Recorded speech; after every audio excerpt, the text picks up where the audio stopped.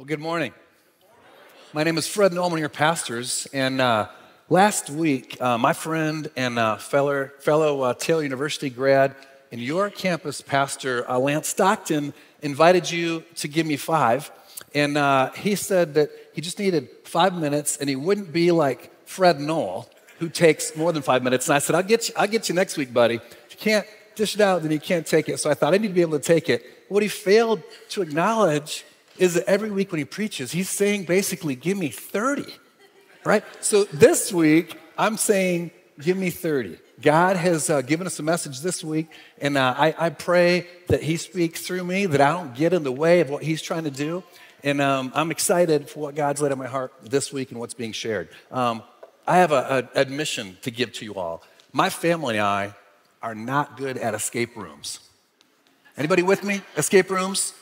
Yeah, anybody who's not good at escape rooms? If you don't know what that is, it's where you pay quite a bit of money to go into a room. They lock you in there for 60 minutes with some cryptic clues, and either you find your way out or you're about to kill each other at the end of the 60 minutes. So this is about how it goes. We go into this room, and someone opens a drawer, and there's like 50 keys. And so there's all these cabinets with locks, and people take random keys. They're trying to open all these locks. Nothing's working. No one's keeping track of what keys are being used for which lock.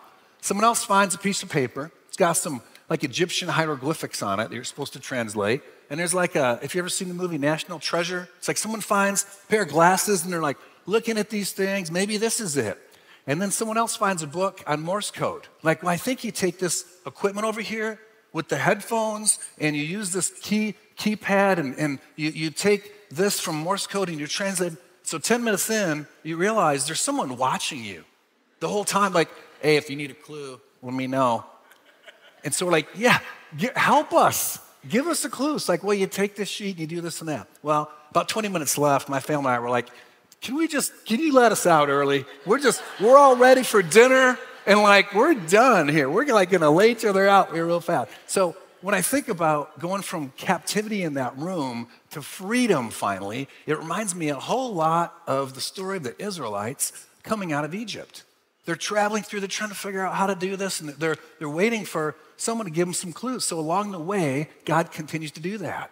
So Andrew Smiley did a great job last week talking about how God sent 10 plagues against the Egyptians. And finally, Pharaoh, the king of the then most powerful nation in the entire world, said, okay, go from here. And we're going to take it from there, and we're going to see some of the challenges that they faced along the way. And what the Israelites felt, and what I often feel, and maybe you do too, is that God does not provide for his people.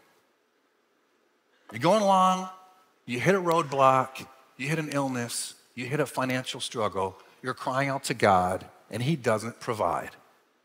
He doesn't provide. Ever felt that way? The Israelites complaining, arguing, God, why do you not provide? Here's what I pray that you learn by the end of today. Don't give up on God. Don't give up on God. God does provide for his people. Maybe not the way you expect it, not in your timing. You know, he's never early, but he's rarely late. He's never late. Let's ask God to lead us. You guys bow your heads with me a minute. Father in heaven, I thank you for your word. God, I thank you that you are reliable, that you are faithful, that we can trust in you no matter what. Help us to do that. Help us to be obedient. Lord, not to trust in our own intellect or resources. Speak to us through your word. God, I just simply pray that the words of my mouth and the meditations of all of our hearts would be so pleasing to you today, and that we would live this out outside of this room, or not just say yes, amen, nod our heads, and walk out and live differently, but we would trust you. Lead us in that, Father. Praise in Jesus' name, amen. All right, people, we're going to be in Exodus 13 to 16 the entire morning. And so open up your phones. You can look at your phones. No social media, please. No texting, no email. I see you. Got cameras in the back. Use your phone for scripture. Grab the Bible out of the pew. If you don't have a Bible, take the Bible out of the pew and take it home. I'm not kidding. We would love for you to take that as your first Bible. We're going to start in Exodus 13, 17 to 18. Exodus 13, verses 17 to 18. says, when Pharaoh finally let the people go, and that was not an easy process, God did not lead them along the main road that runs through Philistine territory, even though that was the shortest route to the promised land. God said, if the people are faced with a battle, they might change their minds and return to Egypt. So God led them in a roundabout way through the wilderness toward the Red Sea. Thus the Israelites left Egypt like an army ready for battle. I thought it might help to show you a map. Can we throw that map up there? Let's see if we have that map. Okay, so you can see upper left-hand corner where it says Egypt in big dark type. They came from Ramses. They're going to Canaan, is the promised land, upper right-hand corner. Okay, so you see how they went south to the Red Sea, and then they continue to go south after that? That is not the direct route. That is not the best way, in their opinion. It is not the shortest way, but we know is that God doesn't take us either, the most direct, shortest way. So often, it feels like God detours his people. Seems like you can see where he's leading you. You can see where you think you need to go. And maybe that is where God is taking you. Maybe you're not ready. I know there are plenty of times with me in my life, this road to ministry was about a 10-year journey. And I learned a lot, many things I needed to learn. So what you need to remember is that God's way is best. It's best. It always is. Might not be the shortest, it's the best way. Not the easiest, it's just the best. So we have to trust him. Maybe you're in a spot right now, you feel like you're on a detour. Trust God. Trust God. Listen for the directives, listen for the clues. Let's keep reading. Exodus 14, 1 through 4. Then the Lord gave these instructions to Moses. Order the Israelites to turn back and camp at Pi-hahiroth between Migdol and the sea. Camp there along the shore across from Baal-zephon. Then Pharaoh will think, the Israelites are confused. They are trapped in the wilderness. And once again, I will harden Pharaoh's heart, and he will chase after you. I have planned this in order to display my glory through Pharaoh and his whole army. After this, the Egyptians will know that I am the Lord. So the Israelites camped there as they were told. You know, God's military strategy is flawless. It's not even fair. He made Pharaoh. He knows exactly what Pharaoh's thinking. So honestly, the poor guy, he never had a chance. Pharaoh doesn't have a chance against the Almighty God. Neither does anyone else that's opposing the people of God. God is in control. He knows what's happening. He knows the best way. Seemed like a detour. But God's telling Moses, trust me, trust me, trust me. I have a reason for this. This isn't by mistake. I'm in control. You know, I can just picture Pharaoh and his officials. They wake up the next morning and, you know, the firstborn have been dead and they're just wondering what is happening and the people have left and they're in there shaving whatever Egyptians do in the morning and they're thinking, we just let 600,000 men and women and children, over 1 million people, all these slaves, we just let them go? We just let them go. What are we thinking? We got these storage cities and facilities and all these projects that are half completed. Who's going to do all that work? Look in the mirror thinking, we have to find people to do all that work. What have we done? So Pharaoh sends all his military forces, all his chariots, all his charioteers, most powerful nation in the world at that time. He sends his entire army to chase after them. Exodus 14, 13 and 14. It says, but Moses told the people, don't be afraid. So they're standing there, they're by the Red Sea, and they realize, they see the Egyptian army coming. He tells them, don't be afraid. Just stand still and watch the Lord rescue you today. The Egyptians you see today will never be seen again. The Lord himself will fight for you. Just stay calm. Don't you love Moses' faith? So he heard God speak through the burning bush that didn't burn. He said, I can't speak to Pharaoh. I can't do it. I stutter and I can never do that. And God says, okay, Aaron can go with you, but you're doing it. Just go. So he goes and all these signs, all these wonders, all these plagues.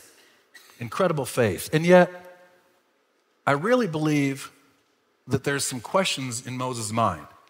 He knows God's in control. He says, just stay calm. But I think he's thinking to himself, I'm not really sure how this is going to happen. I really believe that. And I'll tell you why in just a minute. But I think as leaders, I kind of wish, and the Bible is perfect, but if this is me, I kind of wish it would have been like just a little tweak of honesty, like stay calm, not exactly sure what's going to happen, but God's in control, it's going to be okay. Erwin McManus is a pastor in California, and I'd listen to him once in a while, and his wife told him that he needs to stop saying, I don't know. He said, what do you mean? He said, when you're leading the people, and you tell them God's leading you to do something, you always say that you don't know. When they ask you questions about, well, how are you going to get there? How is God going to provide this and that? And you say you don't know. He said, well, I think people would rather have an honest leader than one that tries to act like they have all the answers all the time. So I kind of wish Moses would have said, I don't know, at least exactly how it's going to happen because of what God says in the next verse. Exodus 14, 15, and 16. Then the Lord said to Moses, why are you crying out to me? Anyone else see that as funny? Like, why are you crying out to me? Tell the people to get moving. Pick up your staff and raise your hand over the sea. Divide the water so the Israelites can walk through the middle of the sea on dry ground. And I will harden the hearts of the Egyptians, and they will charge in after the Israelites. My great glory will be displayed through Pharaoh and his troops, his chariots and his charioteers. When my glory is displayed through them, all Egypt will see my glory and know that I am the Lord. So, first of all, Christians and pastors, sometimes when we're convicted and we know what God's leading us to do, and we don't really want to do it, just being honest. We don't have the courage, we don't want to take the risk, we're not sure what people will think. We'll say, we just need to pray about it a little more. Now don't get me wrong, prayer is the most important thing. Praise God, there's a group praying before every service. We had a National Day of Prayer service here Thursday night. People were here praying. And I believe White River is becoming more and more of a praying church. Won't you join us? Won't you join us and pray more and more in your homes, while you're driving, wherever you are? Most important thing, don't get me wrong. But there comes a time, and it's biblical, I believe, because God says, why are you crying out to me? Do something. Tell the people to get moving. Hold your staff over the water so it will part. And this reminds me of that escape room. I think Moses is like, I didn't even know that was a thing. How am I supposed to know? I could hold my staff over the water. And he's like, okay, I'll do that. And the miracle happens. It's incredible. You know, God detours his people. He also brings us to a place of hopelessness. He brings us to a place of hopelessness. They got the Egyptian army. They got the Red Sea. Like, what are we going to do, Moses? We never should have left Egypt. We had it good. Now we're going to die. Moses says, just stay calm. But I don't know what's going to happen real here. Just hold your staff over. It's like, okay. And he's obedient. He's obedient. So important. Listen to how this happens. Unbelievable. This happened. I believe this is 100% true and accurate. Exodus 14, 21 to 31. Then Moses raised his hand over the sea, and the Lord opened up a path through the water with a strong east wind. The wind blew all that night, turning the seabed into dry land. So the people of Israel walked through the middle of the sea on dry ground, with walls of water on each side. Then the Egyptians, all of Pharaoh's horses, chariots, and charioteers, chased them into the middle of the sea. But just before dawn, the Lord looked down on the Egyptian army from the pillar of fire and cloud. He threw their forces into total confusion. He twisted their chariot wheels, making their chariots difficult to drive. Let's get out of here, away from these Israelites, the Egyptians shouted. The Lord is fighting for them against Egypt. When all the Israelites had reached the other side, the Lord said to Moses, raise your hand over the sea again. Then the waters will rush back and cover the Egyptians and their chariots and charioteers. So as the sun began to rise, Moses raised his hand over the sea, and the water rushed back into its usual place. The Egyptians tried to escape, but the Lord swept them into the sea. Then the waters returned and covered all the chariots and charioteers, the entire army of Pharaoh. Of all the Egyptians who had chased the Israelites into the sea, not a single one survived. But the people of Israel had walked through the middle of the sea on dry ground, as the water stood up like a wall on both sides. That is how the Lord rescued Israel from the hand of the Egyptians that day. And the Israelites saw the bodies of the Egyptians washed up on the seashore. When the people of Israel saw the mighty power that the Lord had unleashed against the Egyptians, they were filled with awe before him. They put their faith in the Lord and in his servant Moses. They passed over safely. God provided in an amazing way. So my challenge again, don't give up on God. Maybe you're feeling like you're in a detour. Maybe you feel like you're in a situation that's hopeless, in a relationship that's hopeless. It's not going to work, God. You're in a financial situation that's hopeless. Don't give up on God. Don't give up on God. God provides the way, even when it seems hopeless. He provides the way, like Jesus says in John 14, verse 6, I am the way, the truth, and the life. No one comes to the Father except through me. We're all captive to sin. No matter what your situation is, we're all captive to sin. God provides the way out of that hopelessness. If you're here today and you're not knowing, like Chris had said, who your Savior is, you haven't committed your life to Jesus Christ. Jesus is the way, the truth, and the life. If you feel like you're hopeless, God provides the way, even when it seems hopeless. Let's keep going. Exodus 15, 22 to 24. Then Moses led the people of Israel away from the Red Sea, and they moved out into the desert of Shur. They traveled in this desert for 3 days without finding any water. When they came to the oasis of Marah, the water was too bitter to drink. So they called the place Marah, which means bitter. Then the people complained and turned against Moses. What are we going to drink? They demanded. So 3 days they traveled.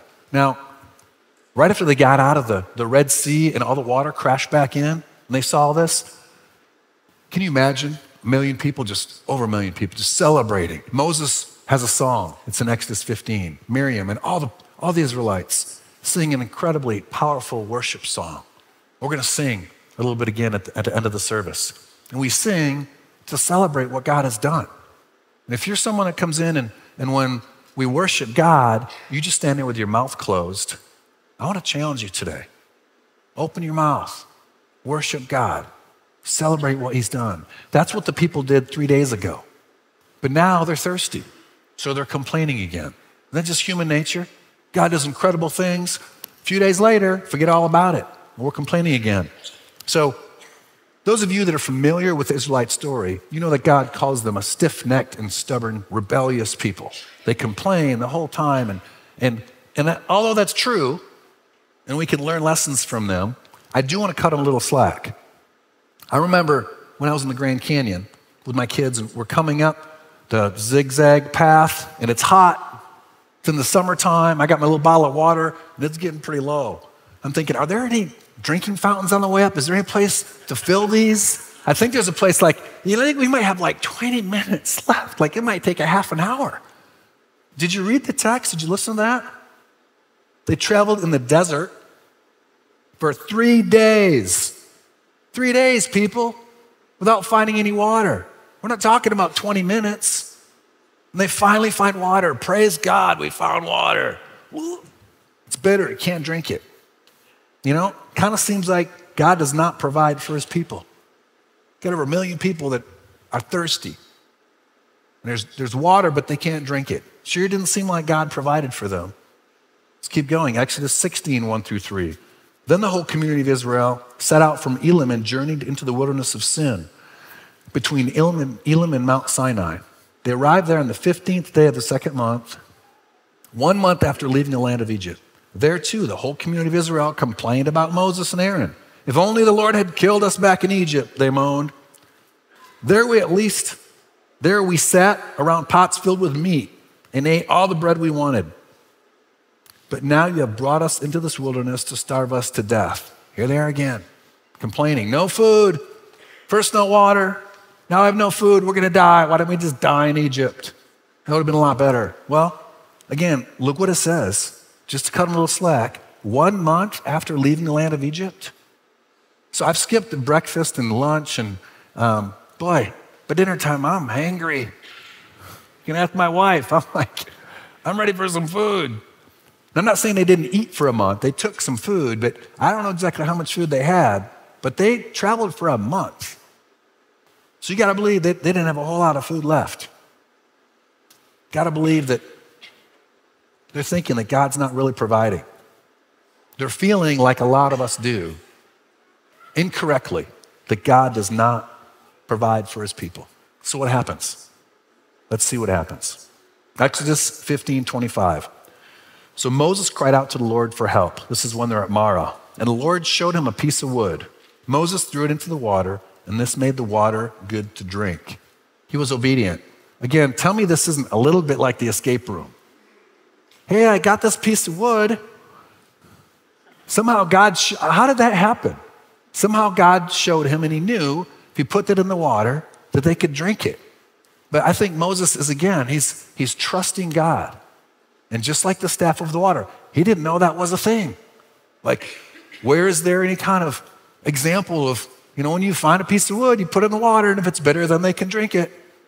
Nobody knows that. God provides in supernatural ways you never dreamed of, ways you didn't think were possible, ways that are above and beyond anything we can come up with. I can't believe that I don't know exactly how that happened. I can't believe it was ever done, but it made it possible to drink. Exodus 15:26-27.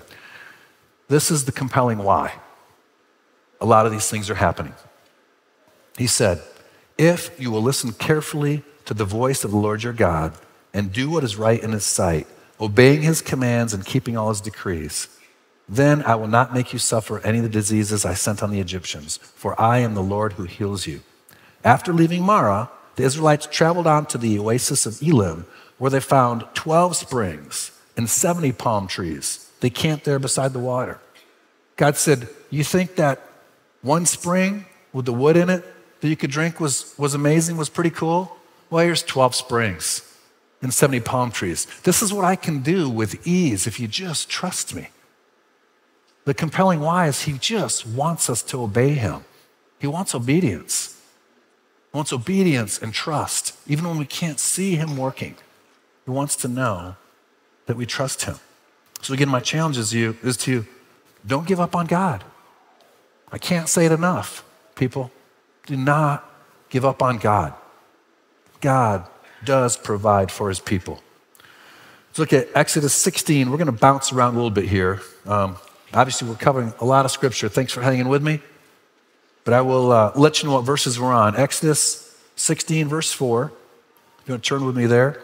Then the Lord said to Moses, look, I'm going to rain down food from heaven for you.